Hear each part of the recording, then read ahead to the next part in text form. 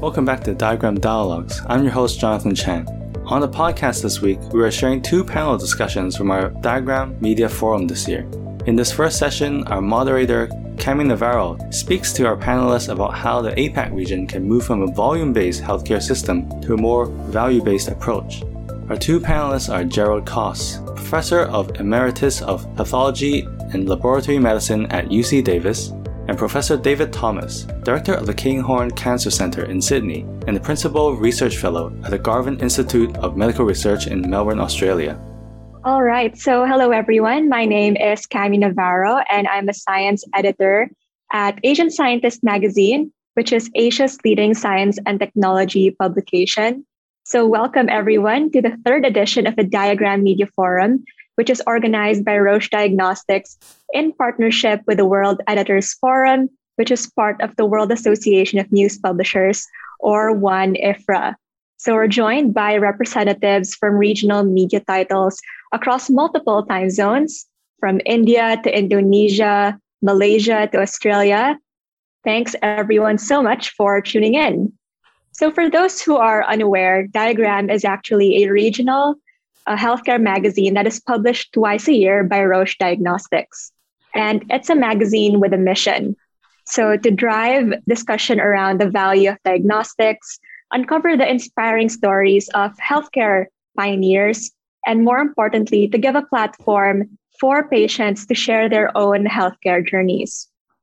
This month's issue is themed around patient-centric care, and today's media forum is really aimed at bringing that topic beyond the pages of the magazine to spark real life, or at least in this case, virtual dialogue on what patient-centric care really means and how different models of healthcare delivery, like value-based healthcare, could help achieve it. So all of these questions and more will be addressed by the leading international speakers over the next 2 hours. So I think we're all familiar with the saying quality over quantity, but this doesn't seem to apply to many of our existing healthcare systems nowadays. So even today, what we see is actually volume-based healthcare, and that means that the amount of health services delivered is prioritized over the quality of patient care or outcomes. So not only has this really driven up healthcare costs without improving patient care, but it's also led to resources being stretched thin. However, it doesn't always have to be this way. If we are able to allocate the right resources at the right time to the right patient, then healthcare systems can turn the focus back to the patient, improving care, delivering more effective treatments, all while reducing costs and making the most of finite resources. So this is what we define as value-based healthcare. And that transition from volume to value is what we'll be exploring in this first panel today. So I'm joined by Dr. Jerry Koss, who is the Professor Emeritus of Pathology and Laboratory Medicine at UC Davis, USA. And he's also a founding figure in the field of point-of-care testing. We're also joined by Professor David Thomas, who is the Director of the Kinghorn Cancer Centre in Sydney and head of the Genomic Cancer Medicine Laboratory at the Garvan Institute of Medical Research in Australia. So thank you so much for joining us today, Jerry and David. It's a pleasure to have you here. Thank you. Thank you. All right. So to kick things off, I'm curious to hear how you both view value-based healthcare within the remits of your respective fields of expertise, namely cancer care for David and point-of-care testing for Jerry. So maybe, David, we can start with you. Thanks, Cami. Well, cancer has undergone an enormous change since I graduated almost 30 years ago as a young doctor. Back in the 1980s and 90s, we were treating everybody essentially the same. We would treat everybody with bowel cancer in the same way. We would treat everybody with lung cancer in the same way. And for certain cancer types, we didn't have good treatments and they were in populations that were too small to know what to do. What's happened in the past 30 years is that about half a century of genetics and molecular biology have identified some of the switches that make cancers tick. And those switches have been increasingly and effectively targeted with drugs, which means that we can now what we call personalize cancer care. And that means that we're not treating everybody the same. In principle, we're understanding what makes an individual patient's cancer tick and then bringing the right treatment to the right patient when they need it most. And that's the concept of personalized or precision oncology. So I would say that cancer, and certainly in the cancer context, this idea about value-based care, where you're trying to measure the benefit to individual patients and then sum them across a population of patients rather than taking it from the top down and treating everybody the same, there's a really profound opportunity to realize that in practice. It's still a work in progress, though. Yep. So basically moving away from that one-size-fits-all model for all of the cancers, with the advances in precision medicine and also a deeper understanding of the molecular biology of cancers, we're able to move more towards delivering value for these, individuals who have cancer. Exactly. Yep. So what about you, Jerry?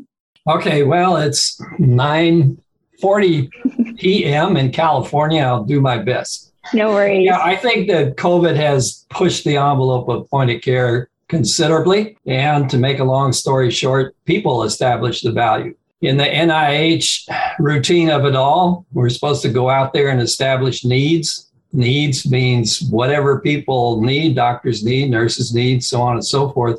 And right now, to get to the point in Southeast Asia, I have a gifted and talented young lady who is a research assistant continuing work that we started in Cambodia.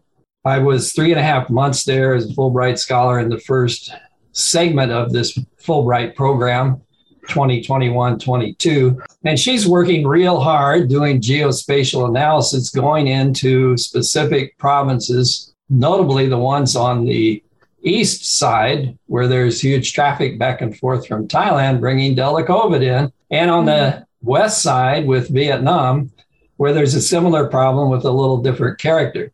And that study, which has progressed pretty well now, we're recommending placing rapid antigen testing exactly where it would stop some of the traffic of the Delta COVID and direct the people appropriately so that the healthcare industry, as it were, public health, the doctors, the local doctors who are totally overwhelmed can make decisions based on evidence of who actually has that virus. Now, in Cambodia at the current time, the government labs like the National Public Health Laboratory that sponsored my Fulbright and the National Public Health Institute, also a co-sponsor, and the University of Putusas, where Moigam Eng, my research assistant, is located.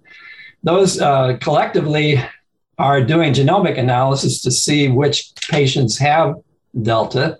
And if they do, they get put into this huge, long, painful, 5-week-long period of, call it quarantine if you want. It's more like jail. I was in it for a couple of weeks and then again for another couple of weeks. So it's a really brutal isolation. And when you don't have a job and you have to feed your family, it gets even worse. So that establishes value very quickly for point of care testing. I mean, the PCR is nice as a molecular diagnostic technology, which is nearly definitive for identifying correctly the disease with high sensitivity. But rapid tests such as rapid antigen tests give you a different feel for it. And if you do a couple of those tests, the math shows that they're actually pretty good if you have 36-hour interval between two tests. And we'd like to see, in the case of the province we're studying, a lot of those tests put out there free to people, so it's within their budgets. And their budgets, of course, in a rural area of Cambodia, like $5 a day max. I mean, they have to feed their families and run their households on that, and so on and so forth. So pricing and costs and so on is an issue, but always the value proposition of what you're doing counts more than the cost per se in developing a common denominator for implementing these kinds of tests. And then, you'll say, well, Cambodia is a very limited resource country. How are they going to do it all? Well, the needs, to satisfy the needs in the right strategic order is what we're working on, and they can't do it all. So they just have to, every country has to kind of struggle along figuring out what it's going to do. That's the value proposition for Cambodia. In where I live in Davis, California, we have terrible Delta surge here like other places. The key that we found is just free huge volume of testing everywhere. As an example, a couple of days ago, people worried about getting back to school and their families saw lined up 1,000 long to get saliva testing, but saliva testing is not perfect because the sensitivity is quite low. The specificity is good because the endpoint at the university is a PCR test. So there, the idea of value proposition in our community is to get as many people tested as often as possible. And the testing protocols have been integrated into the schools for the children. As you know, under 12 in America cannot be vaccinated yet. So they're going to be in routines like if they're not vaccinated, they have to have daily checks of, temperature and wear masks in school and so on and so forth. But additionally, the staff that is not vaccinated will have to be tested a couple of times a week. Now, that may be with a saliva test. Maybe if we're good, we can somehow talk them into doing something more expensive, rapid antigen testing. And for those that really want to know, they can get free PCR testing in this county too. So, the value there is to try to keep this thing under control, as it were, to manage risk and manage avoidance, and for sure to get children back to school and make them happy. Now, it's not all that simple, because recently my wife, who happens to be a school teacher teaching music, pointed out to me that in Florida, when the schools opened, 15 teachers died within 10 days. And I thought that was probably one of the most tragic things I've heard about the pandemic so far. And that certainly needs to be avoided. When you get into hardcore health economics, you can put a price tag on life like $10 million for each death. And that's not really satisfying because the people are dead. But nonetheless, we have in point of care testing for COVID, at least, a huge differential between what it does for the price it costs and what it saves in terms of lives and what those lives are worth. And certainly COVID has taught us that lesson. I thought, when I read some of these questions in preparation, that the greatest lesson that we're going to learn in this pandemic is really how to establish the value of diagnostic testing and procedures at the point of care, and what we should do for the next round, because the pandemics are getting, the big outbreaks are getting closer and closer together. We'll probably see another one soon. Okay, back to you. Hopefully not so soon, especially since, COVID, for many of us, we're not even reaching that COVID endemic stage, right? But, moving forward, since you did say that we do expect to see more of these pandemics happening, closer and closer, do you see that an increased adoption of point of care testing, like in the long term? Do you think it's going to be something that's really just part of everyday life? It's highly questionable whether it will be sustained long term. Getting a model to sustain it is one of the things we need to do in establishing value.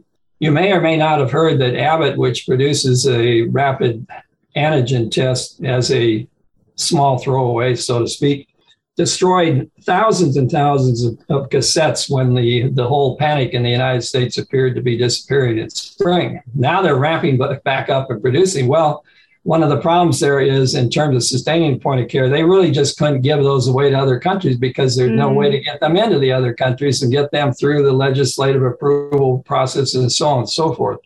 So we're making a big pitch. In fact, one of the ideas of the Fulbright ASEAN program, in order to elevate, and my hand shows kind of there, in order to elevate the standard of care throughout ASEAN, there really need to be national guidelines and policies that are somehow harmonized for all the countries. And one thing we need to do is to have a mechanism for quickly adopting, accepting, and approving tests in these different countries. And I'm also a strong believer the countries should invest more to develop their own testing technologies, their own detection technologies, and so on. In Cambodia, when I was there, the National Public Health Laboratory is like totally swamped. I mean, just incredible amounts of volumes of tests, doing everything they possibly can. The director is working 24 hours a day, 7 days a week, and I hope he'll last through it. So your idea of value-based or patient-centered medicine kind of has to integrate across these different countries and the same wavelengths be established. Now, in point-of-care testing, Malaysia has a guideline, and it's in English. Thailand has one in Thai language. I hope that as a result of what we've done in Cambodia, we stimulate folks to put out or somehow endorse a guideline. And I have a paper which will appear in the Archives of Pathology and Laboratory Medicine, where I kind of shyly, as it were, present what I call standards of care for rapid antigen testing. It's provisionally accepted. It'll be published as soon as I can get the little tweaks into that paper and get that thing out there. And it's open access. You know, if you want to take a look for an example, there's a table with about 6 or 7 different categories there that gives you some idea of categorical establishment of value.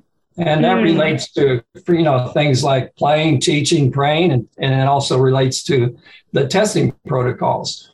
So we can, by doing the tests in the correct order, in the correct place, geospatially, we can establish value.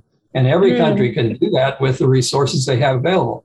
Then on the other hand, they've got to get workers back to work and make sure that they stay there. So that's value. So it seems that, you know, across different countries, we should define value differently. So moving back, you know, although COVID-19 is the topic of the hour, moving back to say cancer, David, how do you think in Asia, how can genomics and precision medicine provide value for patients, you know, who have cancer in this region? So, well, just to give one example, lung cancer. So lung cancer is a leading cause of cancer death in most higher income countries, and I think broadly across the Asia Pacific as well. Its incidence is very high, and it's often diagnosed very late in the illness. So there'd be close to 10,000 deaths a year in Australia alone of the 140-odd thousand cancer diagnoses. About 20% of those deaths would be due to lung cancer. Now, lung cancer is a disease which, when I was a resident 20 years ago, had no effective therapies. So once it had spread, it was a question of giving some chemotherapy and then palliative care. What's happened over the past 20 years is that there are now 11 bona fide drug targets, which, if you can identify them in a patient's cancer, can extend survival by 3 to 5-fold. I mean, not just a few weeks, but years in some cases. And the question is, how do you identify which patient is carrying which drug target? And that's through this modern technology of genomics, multiply parallel sequencing, which allows you to test all 11 of those drug targets at one go. And even in Australia, where we have a pretty well-developed pathology infrastructure, we're still doing those tests one by one. So a good question for value-based care is whether we should take, once we get to 11 targets, we should take all of those 11 separate tests and put them in the rubbish bin and replace them with one fit-for-purpose multiply parallel test. Do it once and find out what's present in that patient's tumor once and for all, and then use that information as early as possible in the patient journey to guide the choice of best treatment. That's something that we're trying to demonstrate today in Australia through a large-scale genomic screening program in lung cancer called Aspiration. And what's the future look like, and why is that important? Well, I said that there are 11 targets. Those 11 targets are present in almost 50% of all lung cancer patients today. By 2023, assuming the current success rates in clinical trials, we expect that number to go up to 25. That means, and this is a trend that is occurring in lung cancer as a poster child for the amazing success of precision medicine, but it's going to happen in all cancers. And so we need to think about how we demonstrate the value proposition from replacing old-fashioned tests with tests that are now fit for a new age, and then integrate them into healthcare to deliver the benefits to patients that sort of technology can now provide. So you mentioned that, you know, even in Australia, which does have a well-developed health infrastructure already, these tests are still being done one by one. So that kind of ties into my last question for both you and Jerry, which is, you know, what are the barriers to, you know, having that one fit for purpose test? Like, what still has to be done to be able to deliver these kinds of game-changing tests for value-based healthcare to be achieved? Like, and how can that be addressed, especially, let's say, in other countries that may not have the same kind of infrastructure as Australia? Well, I mean, just to give you my sort of quick summary of thoughts, I think one of the realities is that science is moving faster than bureaucracies. So while science is demonstrating what can potentially be achieved, the health systems are still rooted in tried and trusted methods, which are frankly antiquated. The idea of a single gene test and a single intervention is now being replaced in cancer by a test which does 10, 20 tests at once, and those have implications for 10 to 20 tests, 10 to 20 treatments. Now, how do you get a value assessment on that? Well, the current health technology assessment processes, which still apply today, just are not fit for purpose. One of the elements in getting a value-based system of assessing the utility of these tests has to be to try and measure the value for patients, value to the system. And that requires a learning type system, which is very much data-driven. So there are implications for value-based care that go beyond the individual intervention, but go to the way in which we monitor outcomes so that we can close that loop, measure benefit, but also then, of course, fund it through our reimbursement mechanisms. And I'd say that's the single greatest barrier, making that transition within our bureaucracies. Cancer's easy, the bureaucracy's hard. That is a very quotable quote from you, David. So what about you, Jerry? What do you think is a key barrier to achieving value-based healthcare? I think David should run for political office, solve some of these problems. Yeah, you're describing a cake with all kinds of layers before you could get to the frosting on top. So, well, I'm emeritus now, but ran a basic science lab at an NIH center for about a decade. And in that context, that layer, we see some universities establishing totally robotic laboratories where scientists can simply write software and describe an experiment and never go in the laboratory. Well, that's going to speed things up. And that will probably speed up a lot of what's happening for point of care testing in terms of basic technologies. NIH is trying to do that in their program to fund a lot of COVID tests. And along with the story at a more practical layer, if you will, of that cake, in our ER, we have to segregate patients that have COVID from the rest of the patients and not forget the rest of the world. So point of care is very important in both camps, the ones that screen for COVID. We have a little PCR instrument down there that can tell us pretty well whether they have the disease or don't. And at the same time, then we have rapid access. Our laboratory is a layer above in the ER, and we get things done fairly quickly. So we're going to go next to the Philippines, and the question will be not in Manila, but in the Visayas Islands. How can we deliver both of these dimensions of medicine fairly quickly? How do we get to the frosting on the top of this cake? And honestly, don't know yet. We'll have to see. But if we look at examples of other settings, the tests will have to be very, very carefully tuned to the needs of the people. For example, rescuing people with acute myocardial infarction in rural areas, dealing with that health problem, which is unfortunately increasing everywhere in the world. We don't have any specific tests yet that can deal with the ambulance conveyance of those patients aside from cardiac troponin I, but that works pretty well. But, it'd be hard, like David said, it's the bureaucracy. My God, how can we get those kinds of tests onto ambulances? Yep. So we're working in a funny mix to decorate that cake where we're going to have to work with the political part of it and so on. And we do have a volunteer faculty from New Zealand and another one from Canada who are going to pitch in and form a team there and look at this from different standpoints. And we will try to put together a network, as David suggests, of the bureaucratic people, as it were, in the different islands, mainly through the universities. The universities are located in many different sites. So we kind of think one of the layers of the cake is solving the geospatial problem. How will we work with different populations? And as the oceans rise for these island nations, such as the Philippines and Indonesia, how will we move with the population and keep them all safe and sound and rescue them quickly and so on and so forth?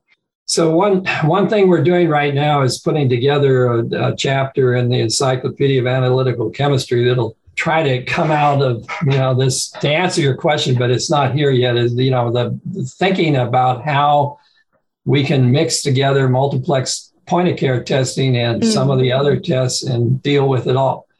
In the COVID line, we're expecting in the United States a very, very hard winter of influenza A/B. RSV has already been here. So multiplex testing for these common flus will be important to put alongside the others. And the same is true like with cardiac biomarkers, to put some kind of multiplex story together in the Philippines so that they get more bang for the buck, not with each blood sample. The blood is quite a precious commodity. It's difficult to get, it's difficult to experiment with, and so on and so forth.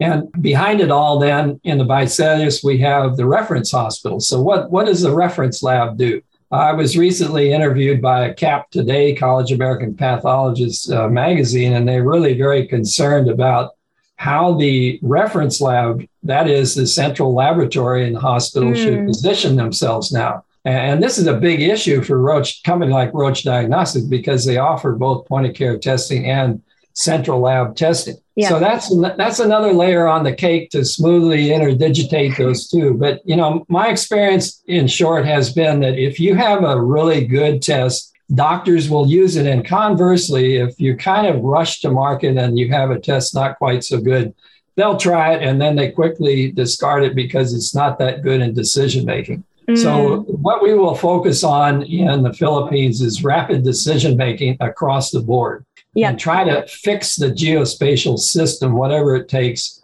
with a combination of point-of-care tests and central laboratory tests to make the geospatial solution more efficient for people. And that's the value there. That's actually very interesting to me because I'm from the Philippines myself. So it's nice to know that your team, is doing something to help us, especially when it comes to the COVID-19 pandemic. It's just really spread out throughout all of the 8,000 islands. You can put your pen down and join us then. Pen is mightier than the sword. So I admire that you're an editor and you're writing and all that kind of stuff. Yeah, we'll be there. We'll be there in 2022. So, we've been discussing about, for instance, you mentioned that Cambodia is swamped and, Philippines has its own set of problems. So now just going back to, let's say, you've discussed a lot about the point of care testing, but David, I'm interested when it comes to genomics and these, in low and middle income countries, especially, how do you think such countries can develop this infrastructure, despite having limited capacity, some knowledge gaps? Yeah, that worries me considerably. I think it's evident that across all history, there's enormous variation in the maturity and resources available within countries for priorities like healthcare, education, housing, and so forth. And I think we have to recognize that framework. The Asia Pacific is the single largest region on the planet. It is also unquestionably both the most diverse in terms of population size and government political structures, but it's also the most rapidly evolving. The two largest countries on this planet, in fact, the three largest countries on this planet are all located in the Asia Pac, and they're rapidly evolving in terms of their resource and capacity to afford the high end of tech. That what is true of Singapore and South Korea and Japan may not be true of Papua New Guinea, where even getting an H&E slide to diagnose an osteosarcoma may be too much for a person out in the provinces. And those realities certainly apply. This is a point that I think Jerry made earlier about having to make those sort of decisions. Practically, in respect of genomics, what should be funded, in my view, as a universal right of healthcare in single-payer systems, until that happens, and this is the comment I made about bureaucracies, governments taking on that responsibility for what is the leading cause of death in higher income countries and still substantial even in the less well-resourced areas of the Asia Pacific. What the governments will not fund will fall to either research, and that's true in Australia, that research, and that's true in the US and in Europe, that major national programs through research are attempting to drive this technology and prove its value, if you'd like, for the patient populations, covering thousands of patients per country, or private insurance. And private insurance and the private healthcare sector are probably going to be the areas where patients who need this sort of technology, which can be transformative when applied correctly, will pay for it themselves out of pocket or through some other health maintenance organization or insurance modality. To be honest, it'll be a mixture of all those things, and it'll vary according to the environment. There's also education and training of the workforce to recognize when these things are appropriate. And I think what you can say, it's coming. It may come in 5 years, it may come in 3 years, it may come in 20 or 25 years. And in some places, it may be challenging even then, but it's coming. And I think it will become incorporated into the education and training programs. And hopefully through those mechanisms, it'll become a part of every good oncologist's armamentarium and expertise. That's going to be a piece of work in its own right. Yep. So I like how you emphasize the role of education and training. So now just moving on to some Q&A questions that we've received.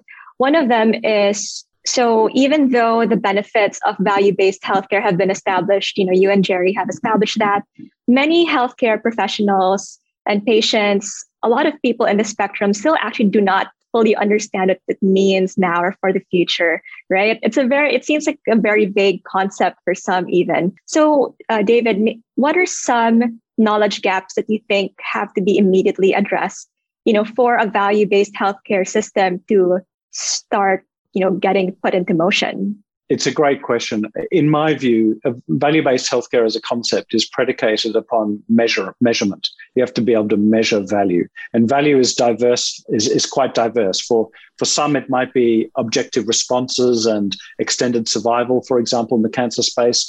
For others, it might be the satisfaction with the treatments they're getting and their quality of life. And what is clear is that it's patient-centered. And systems don't do a great job in general of recording patient-centered estimations of value. For example, getting to work, as Jerry said, that's a very important thing for patients. How does a system capture that using its current ways of measuring value in healthcare?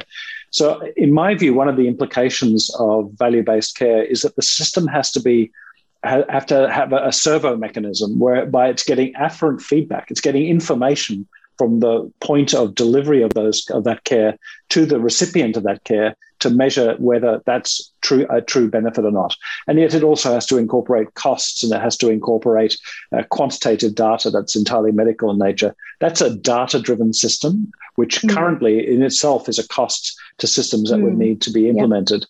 And that data, of course, is what's used then for education and training and awareness. And I think those things are self-fulfilling loops, that as data comes in of the benefits, then that shapes clinician and practitioner behavior. Yep. So that really just ties into, what we see today with the rise of big data. But then, of course, especially given how diverse the APAC region is, I think the next barrier would kind of be how to put these data-driven systems into practice, right? So thanks for that.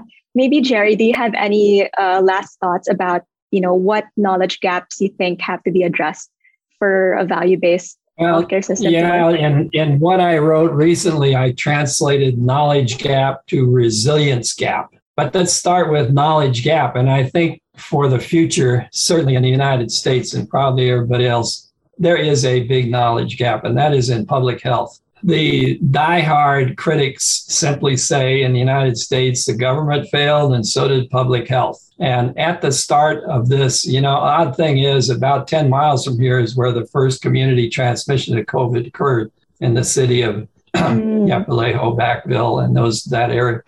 Okay, the big knowledge gap in point-of-care testing is that schools of public health, colleges, and programs do not teach it. We did a survey of everyone, nobody skipped, all the colleges, schools, and programs of public health in the United States about 2 years ago, and found point-of-care testing only mentioned once. Wow. So I think that knowledge gap is rather critical, because when we started to respond to the crisis of COVID in the United States, public health had no clue whatever about what to do. We had all these ad hoc solutions that came up, and a lot of them were very close to home here in Silicon Valley, drive-throughs, drives-in, walk-ins, and all this kind of stuff. And now one of my graduate students, who is more progressive, you might say, and studied in my lab for a while, who did get a master's in public health, is out there in a van providing testing, which is PCR testing, antigen testing, antibody testing, and multiplex PCR with flu and RSV. And it became so popular that the company he's working with in this model, which occurs in a van, they drive to sites where it's most needed in various communities around here, are adding other tests as well for cholesterol, wellness, and on and on. So I don't think we're going to be very resilient if we don't plug that knowledge gap in our schools of public health. And I really don't know how to move that machine. I've tried through the pen, like you, and I don't know whether it's been effective. We'd have to go back and take a look. And then behind our papers, where we basically said over and over again before anybody even heard about COVID, guys, in public health, you really need to teach point-of-care strategies. You need to move your whole operation out to where people are. be more involved in communities and so on and so forth. Then along comes COVID. You asked earlier about sustainability. Sustainability will plug the resilience gap. If we go to the tops of the trees and look at the big concepts here that apply not just to point of care and what problems we address with that, but to some of David's area as well. We really need to have resilient models. We need to have resilient groups of people who have the knowledge to deal with the next problem that comes along. And that's how I would characterize for you the knowledge gap. It's really a resilience gap. If we don't educate people and get people trained, headed in the right direction for the future, we're going to be in trouble. I mean, it shows not just in adapting to a crisis like COVID, which, Cami, you did mention endemic. The word endemic cropped up, reared its head a little earlier. And I think we're there with COVID. But we have so many other endemic problems and diseases, and I don't see why public health can't be more involved in that. There are thousands and thousands of graduates every year from public health schools in the United States and all around the world. And I want to make a big case for maybe our reporters or viewers or whoever to get out there and try to push these public health people to educate their students in point of care technologies. Now, why can't they do that also in some of David's ideas dealing with cancer? I think the whole public health field, forgive me if I'm being too critical, is a little antiquated, and they need to really step up to the line and look for the future that's coming. Yeah, thank you so much, Jerry. So I like how from both of you, we really have those rallying calls to action to, go out there, educate, maybe someday the same way DNA is taught in most of our schools. I hope, point of care testing and all of these cancer, precision medicine concepts could be as commonplace. So that's all of the time that we have left for our panel today. Thank you so much again, David and Jerry, for the really fascinating discussion, for all of the quotable quotes that you guys have said, those calls to actions. Very much my pleasure to moderate you guys. And that is the end of this episode. Thanks for tuning in. To find out more about Roche Diagnostics and Diagram Dialogues, please visit rochediagram.com. Stay tuned for the next episode.